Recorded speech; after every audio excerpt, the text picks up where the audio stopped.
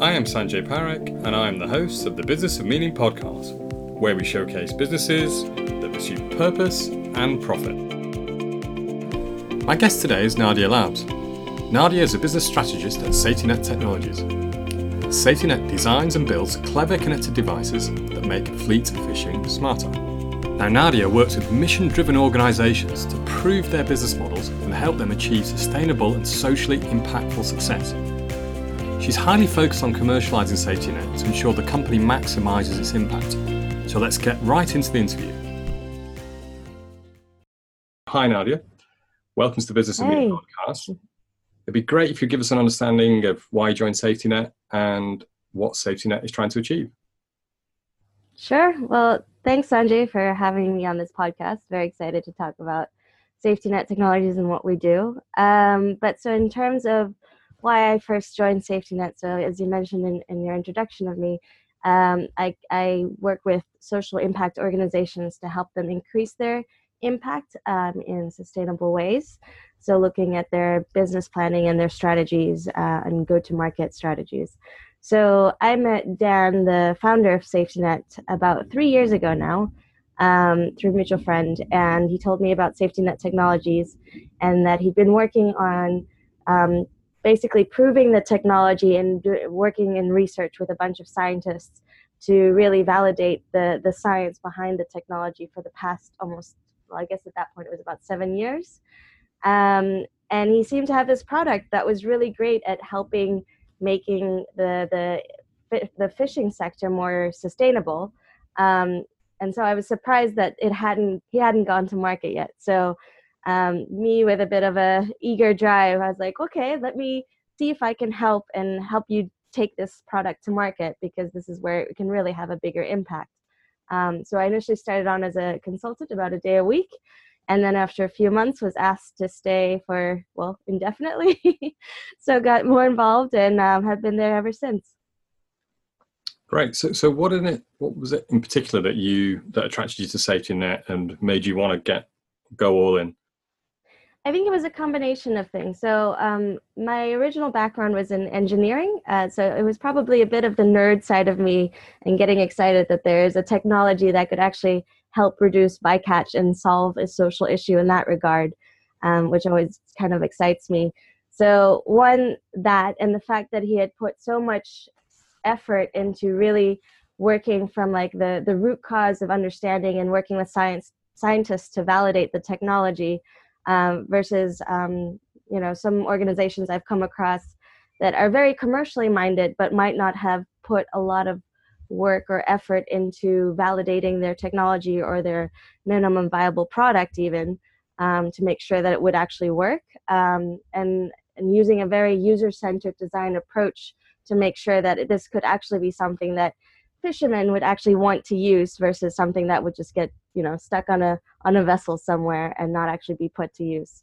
So I think it was the validation of the technology, the very much user-centered focus on it, and then for me, it was a little bit of the potential that I could actually come in at a point where there is a validated technology and help it get to market. So a bit of an eagerness and ambition around that as well. Great. So I suspect most of our listeners won't have spent too much time in the fishing industry. It'd be great if you could just explain what the particular problem is that you solve and why your technology is best suited to do that. Yeah, so FYI, I have not either had a big fishing background before working with SafetyNet Technologies. But so the big problem that we're addressing is that about 20% of catch, so commercial catch, is actually the wrong catch in terms of not being the right market species and being endangered or being juvenile, which means in the past up to the 20% of fish that's being caught is being thrown away, which leads to billions of tons of fish being thrown away each year. And environmentally and in terms of food security and for biodiversity reasons, this is quite detrimental. So the technology that we use actually uses light that has shown through various scientific trials that variations of light can attract and repel different species of fish.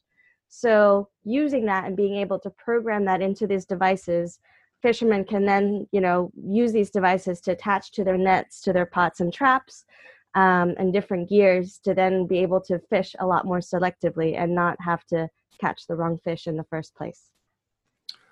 Okay, that's really, really interesting. So are you saying that cod would prefer or be more attracted to, say, a blue light, haddock would be more attracted to a red light, and you use that knowledge in your technology then to attract or repel the different species of fish? Is that exactly? Yeah, and it sounds a bit like science, magic, voodoo.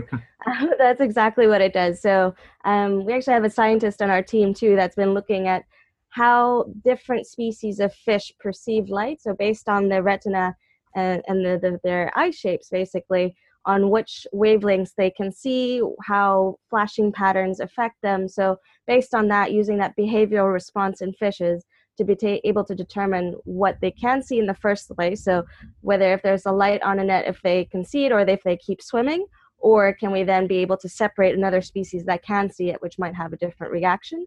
So then being able to cluster on how we can use that behavioral response.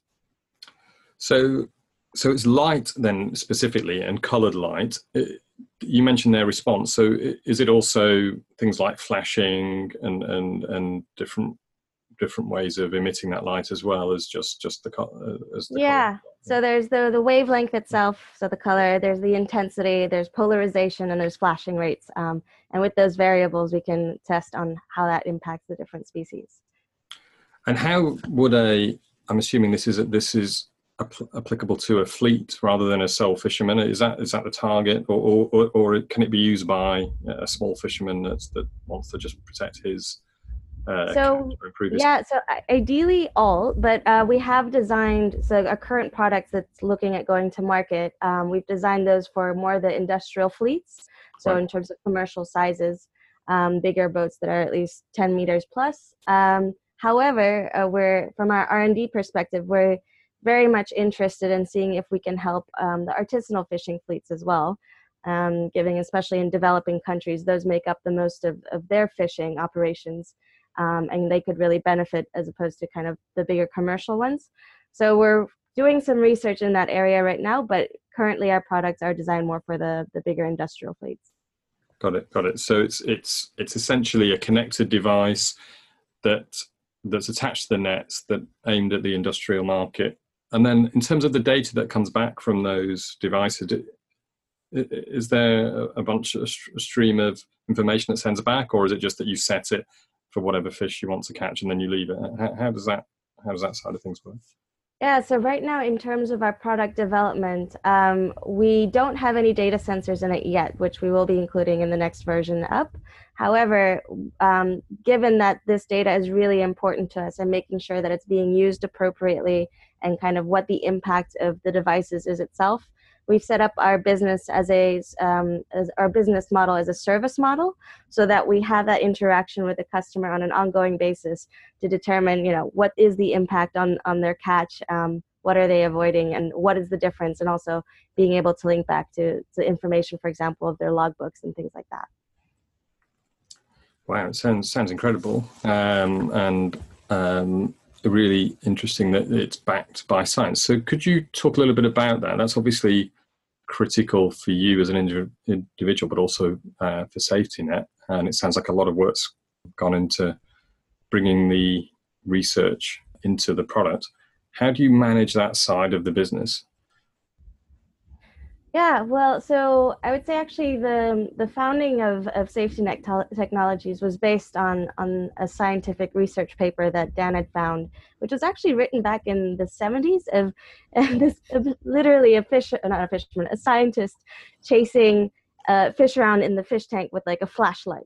So, and showing some interesting results from that. And he'd also come across, in the news, some interesting news about fishermen being in Norway being arrested for throwing over the fish they didn't want. So then looking at scientific papers like that to try to see if there was a technology that he could then work on to help bring into the commercial market, he started contacting all these scientists. And it I won't say it was an easy start for him. So it took him quite a while to gain some traction and trust within the scientific community, because again, kind of like me, what do we know about the science of fish in the first place? So then being able to build those relationships were really key, and then testing those hypotheses around different species of fish and seeing what the results were. And Dan started developing these prototypes that they could use within their lab tests. And still ongoing within the past 10 years, he's now really built those strong relationships with them, so much that we're also part of a UN FAO group with a bunch of scientists, and we're the only technology partner within it that looks specifically on how light can impact different species of fish. So yeah, it's very much a strong bond with the scientific community there. It sounds that you've got that side well managed, and it's critical to the success of the business. Just as a point of interest, my last business, we worked a lot with sound and the use of sound detection for presence in the home. I just wondered whether sound plays a part in your device, or will it play a part in your future product roadmap?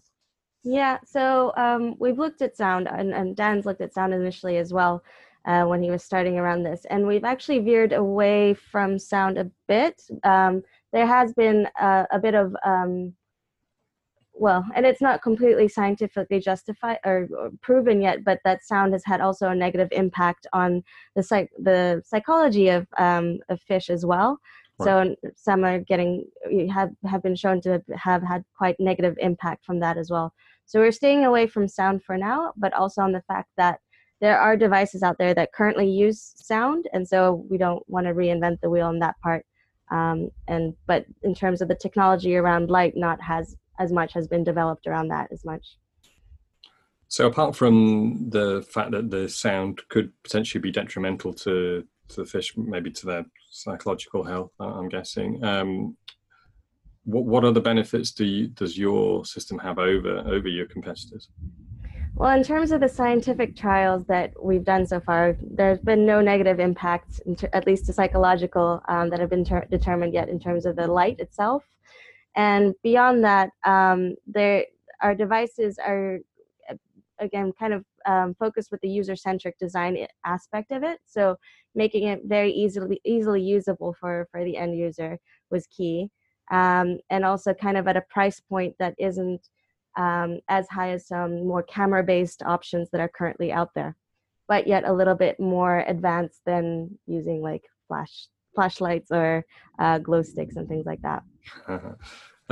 That's interesting. You mentioned user design. So most of the writing and the books, and I guess people's experience of user designer have been at the consumer end and focused on web applications, mobile applications. How have you taken a lot of those principles then and essentially created a product that's going to be used by fishermen, which I don't know too many fishermen, but my guess is their needs are quite different to your average consumer. Just thinking about silly things like they will be wearing clothing that will restrict their movement. I'm guessing they're not going to be as dexterous as your average smartphone user. It would be really good to hear how you incorporated their needs into the product. Yeah, no, definitely. I think we've had the benefit for, firstly, all our engineers, or basically our whole team, all our engineers are design engineers, so they already have that aspect into their thinking of making sure that they're designing something for the end user. But we kind of have the motto of our devices that they're built for engineers built by fishermen for fishermen. And they've kind of been along each step of the way as we've just been designing them, prototyping them, getting feedback back from them. We've done a lot of service design also with fishermen to understand how they would use it, where they would use it, when they would use it, how they would purchase it, and different models around that. So a lot of interaction with the fishing community itself. And what is the business model? Is it that you sell the individual units and then there's a service model on top, or is it all wrapped up in a service model?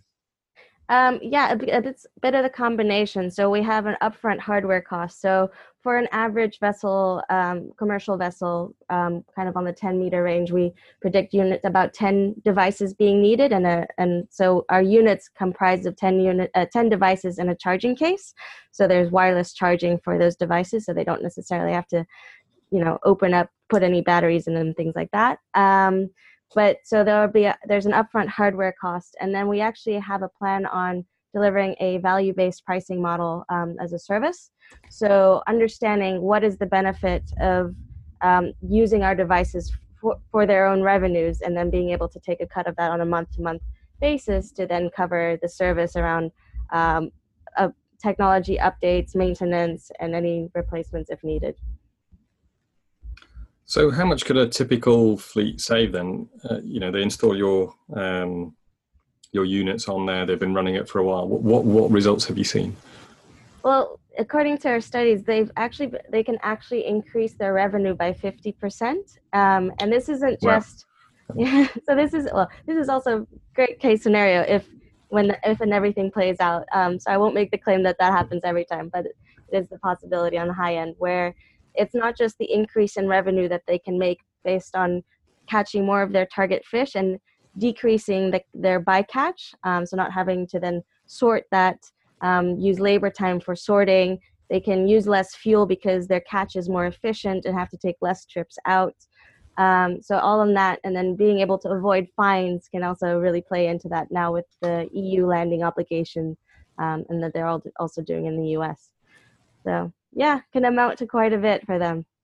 Yeah, no, it sounds a great innovation for them. Just to change tact a little bit, you're a mission-driven business. The business was started out with a social purpose. Clearly, it's there to make money as well. Could you just give us an insight into what the values are and what and how you came about defining those values? Yeah, so as you just said, it really started with Dan wanting to find a technology solution to the issue of bycatch in the first place. So in terms of our core values, it really centers around developing this technology that can help with the health of the ocean. So whether that is increasing fish stocks or reducing the waste that's being put back into it, and making fishing more efficient and effective in the first place. And then that tying back into also the economy of fishing in the first place, of being able to support the local communities that depend on fishing, and how we can keep that as a viable option for fishermen as well. Yeah, that's really insightful. How did you come up with those values? So was there a process that you went through, or was it purely from when Dan was starting the business that he said, right, this is what the business is going to be about? Oh, that's an interesting question, actually, because I think it's a bit of both. Being a startup, you don't always have the right processes and structures in place. Yep. So I would say it was definitely Dan that drove it for that reason. It was the reason why the rest of the team joined the team, kind of with those same values aligned. But it was never like a blatant, statement that was written on our wall or anything like that. But we, kind of working together, we all realized we have those same values, and that was one of the reasons that Dan brought us in also. And then over the summer last year, we were doing an accelerator and really wanted to have a session on, really being able to establish what those core values are, what's our vision statement, what's our mission statement, so that as we also start to grow as a company, that everyone's aligned with that and knows what we're talking about and is saying the same thing. And it's actually a very tricky process, but I think we got there eventually. But it takes a lot of effort because everyone has a little bit of a different take and might have a slightly different reason why we joined the company, but the underlying values were definitely there. So that brings me on to my next question then. How have you gone about maintaining the vision as the company's changed and grown and changed tack slightly, I guess, as all companies do? And I agree with you, when you start a business, especially in a fast-moving startup environment, you don't always have the right processes, and quite often things just get thrown in and you just start with what you have. But over time, you start to create some sort of order out of the chaos. How do you make sure then, over time, that you're still true to to your mission and vision? Well, I would say over time we haven't had to deal with that issue yet of being able to make sure that it maintains, just because it's still relatively fresh. But I'd say since we kind of solidified our values and kind of a vision statement, and we've also had a lot of debates about whether mission statements are ones that change over time or do they stay the same. So we're still continuously kind of debating that piece as well. But in terms of keeping it alive, I think it's been one very much implemented in our communication. So even when we do presentations or are talking at conferences or meeting people, there's always we're starting to use the same terminology, which is kind of keeping it fresh as well. That makes sense. I guess as the company grows and as time passes, it'll become more of an issue. So, yeah, and we're also not saying that it's the perfect statement at this point, but it's probably still a work in progress. Yeah, that's definitely the right attitude. I think anyone that says they've got their values completely nailed all the time, I think, it's probably not quite there yet with them. I think they are constantly evolving. So could you give us an insight into the culture of the organization, how you do things, how you run things, how where do people work, and how do you decide on things like objectives and those sorts of things? Yeah, well, this is a very relevant subject to us right now. So right now we are a team of 4 with some contractors that come in and out based on kind of the workload and needs that we have. But we are on the cusp of hiring a bunch of people and wanting to commercialize more. So as we call it, we're growing up. we're trying to grow up. So looking at, what is our organizational structure? What do we want it to be in the next 2 years? What do we need? What kind of culture do we want to have in place? Or which one do we already have that we need to make sure that stays the same? So in terms of our culture right now, or our organization right now, we are 4 of us that are working in a co-working space called Sustainable Bridges with a bunch of other sustainability startups. So it's nice to have at least the kind of like-minded spirits around and be able to kind of bounce things off of each other, which then also gives you a lot of lessons on where you should be as a company, and also keeps you a bit accountable. Because, for example, I was talking to another co-founder the other day who mentioned milestones and how his team members are keeping track of individual milestones, and it made me realize, oh my goodness, we have nothing like that. We should probably do that for our team as well, especially as we start onboarding people into our team. So things like that. So again, we're a bit early on where we're setting up these processes, but it's a bit, what's it called? Kind of a grassroots culture right now, where we have a very open working space. It's both our tech team and business. Everyone is there. We work around the same tables. We've instilled things like Friday breakfast is a must. I'm trying to convince them that we need an office dog, which I haven't quite won them over on yet. But yeah, just these little things, that make the work environment quite fun. We're all really good friends. We actually spent Christmas and New Year's together on a research trip. So we ditched our families, if that says anything. Oh, wow.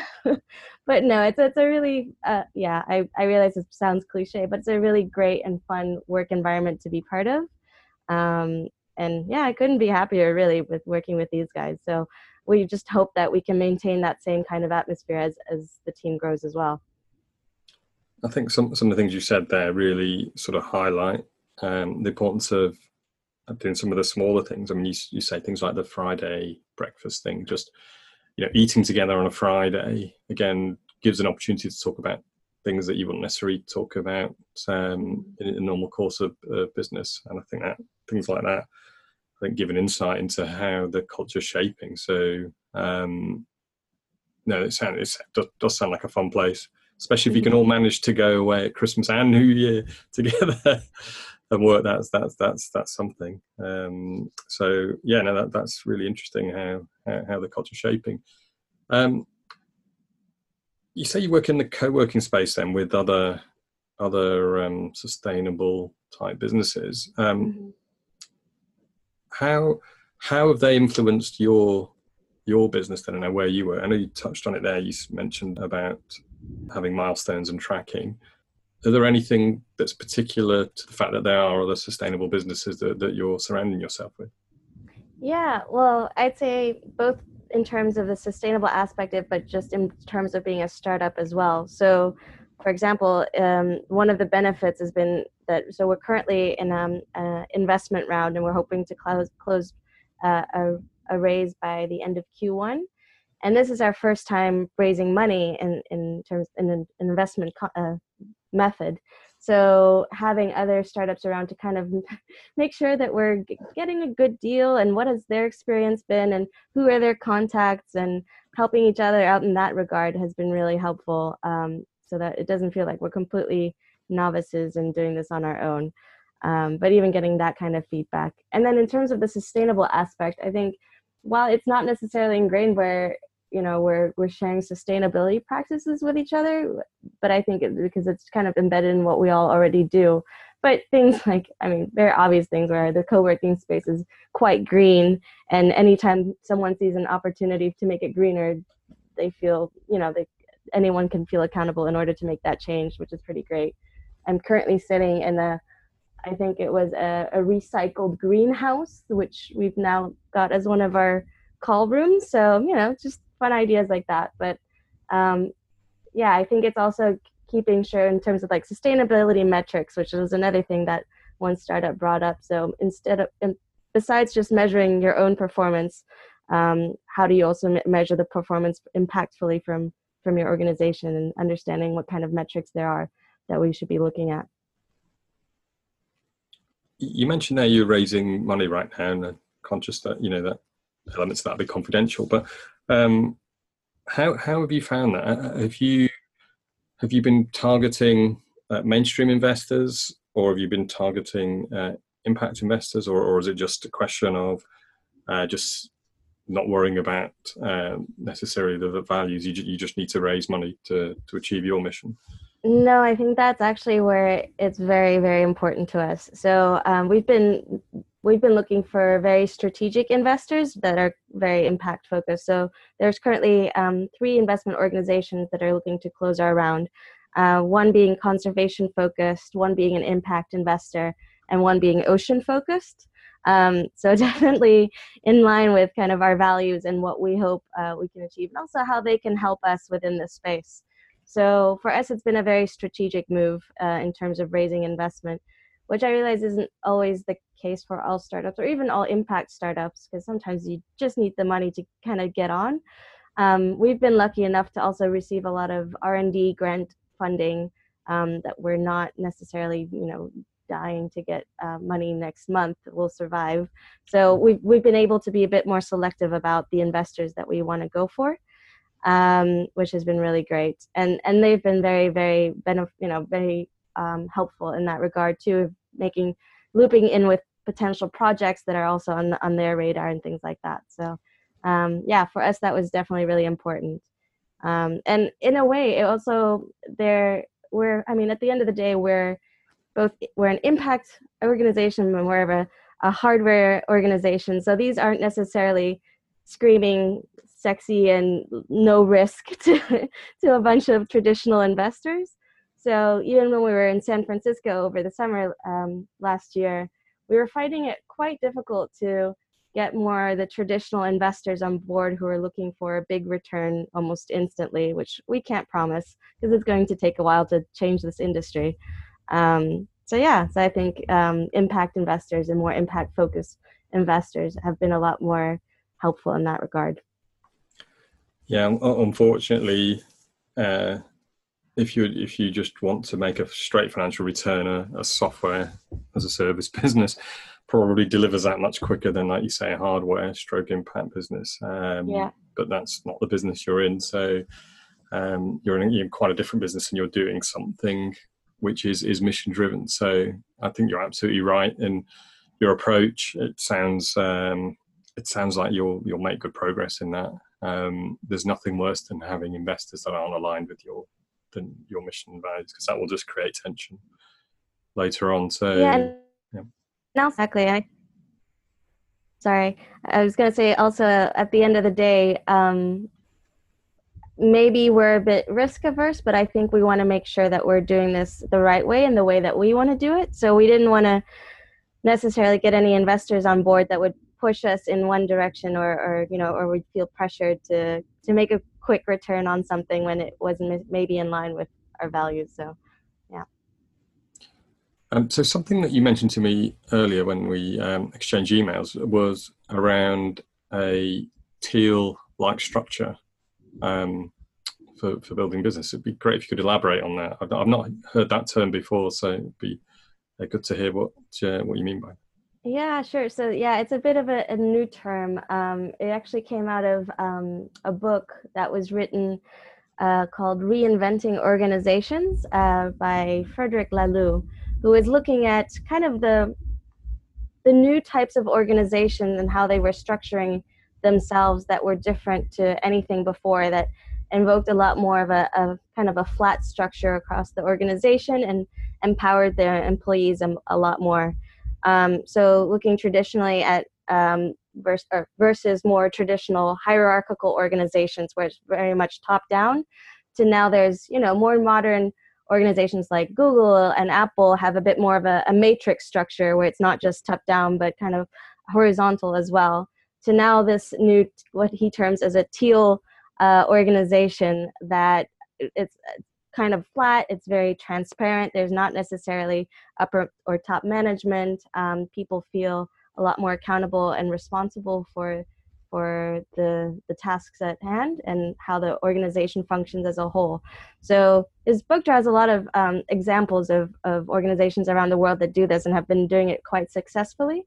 And so it inspired me to kind of see if we could do something like that, especially as we're growing as an organization, to make sure that we implement those principles as well. So, and I think if I remember right, and hopefully this doesn't butcher his book, but the three principles around teal being evolutionary purpose, so having a purpose, being purpose driven, but also making sure that it can evolve over time based on the needs of society, the environment, and the people. Being self-managed, so allowing people to really have that control. Oh, and what was the last one? Evolutionary purpose, self-management. Oh, and now I'm forgetting the third one. But either way, principles that were very much in line with what we wanted to implement here at SafetyNet also. I'm sure the third one will come back to you in a second, so feel free to jump in with it when it does pop back into your head. I mean there's always new, I guess, ways of running things and ways of organizing companies. I mean, that sounds very much like a structure that's for the way the modern world works, especially technology businesses or businesses that are fast moving. It echoes a little bit around things like holacracy and when you mentioned self-organizing teams. Is that something that you've particularly looked at, or is this something that the teal structure has taken from? Yeah, so actually holacracy is an example of a teal organization. So they've used those principles and kind of adapted it to particular processes that worked, or well, I guess there's been also some bad parts that hasn't necessarily worked for that organization either, but it has those principles in mind. And I remember that, well, and by remembered, I just Googled it. The one I was looking, so it's self-management, evolutionary purpose, and wholeness. Right. So in terms of making sure that person's whole person is able to come to the work environment, and they can feel like they can be themselves and not to have to have like their work selves and their personal life selves. Right. I've heard that concept, and it's a great concept, and I think everyone should be doing this somewhere else. Again, I'm trying to remember where that was. I think it was with Jerry Colonna. Actually, I don't know if you've heard of him. He's a CEO mentor, startup mentor, based out in Colorado, in Boulder, and he has a podcast, and he talks amongst lots of things about the sort of social, mental well-being of startup founders. And one of the key things he talks about is exactly that you need to bring your whole self to your work. You can't bring just your work self, like you said. If you do that again, you'll end up creating internal conflict within yourself. You won't feel like you can be yourself, and then you'll actually underperform as well. So yeah, I think that's a very, very strong point on how you should be running your business. But the flip side to that is you need to make people feel comfortable in bringing their whole self to the business. Exactly. And also allowing for, again, kind of going back to that company culture, for people to feel not only comfortable, but enabling them to be able to feel like their whole selves at work, and making maybe not exceptions, but, not diehard rules so that people feel like they're breaking something if for example, they need to bring their kid to work, or, all aspects of it, being a bit more flexible in terms of the company organization. Yeah, and accommodating that diversity, like you say. I think particularly I would say in a technology business, you do tend to have a lot of, maybe this is a bit of a stereotype, but a lot of technical people tend to be relatively introspective. Not everyone, and then when your business starts to grow and you get more commercially focused people, especially salespeople, they tend to be more outwardly focused, and there can be a clash of characters there, and a clash of personalities, and a clash of styles. And if you have hard, fast rules that was built for one type of stage of the business, you end up creating an environment which basically doesn't work. So by being flexible around the rules and allowing both types of things, I'm grossly simplifying personalities here, but allowing those different types to coexist. That's one way of doing it, by not being so rigid about rules, and allowing people to bring their whole self to business. No, precisely. So what's next for SafetyNet? You've got this product. Is the product now commercially available? It's called Pisces, right? Is that correct? It is, yeah. So I would say commercially available if you contact us internally.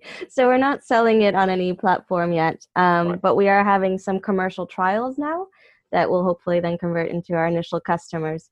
Again, I think we're going at it a bit slower. I wouldn't say slower necessarily, but carefully, cautiously, to make sure that we have everything in place as we start to commercialize. Do we have the right service setups? Do we have the right type of customer service?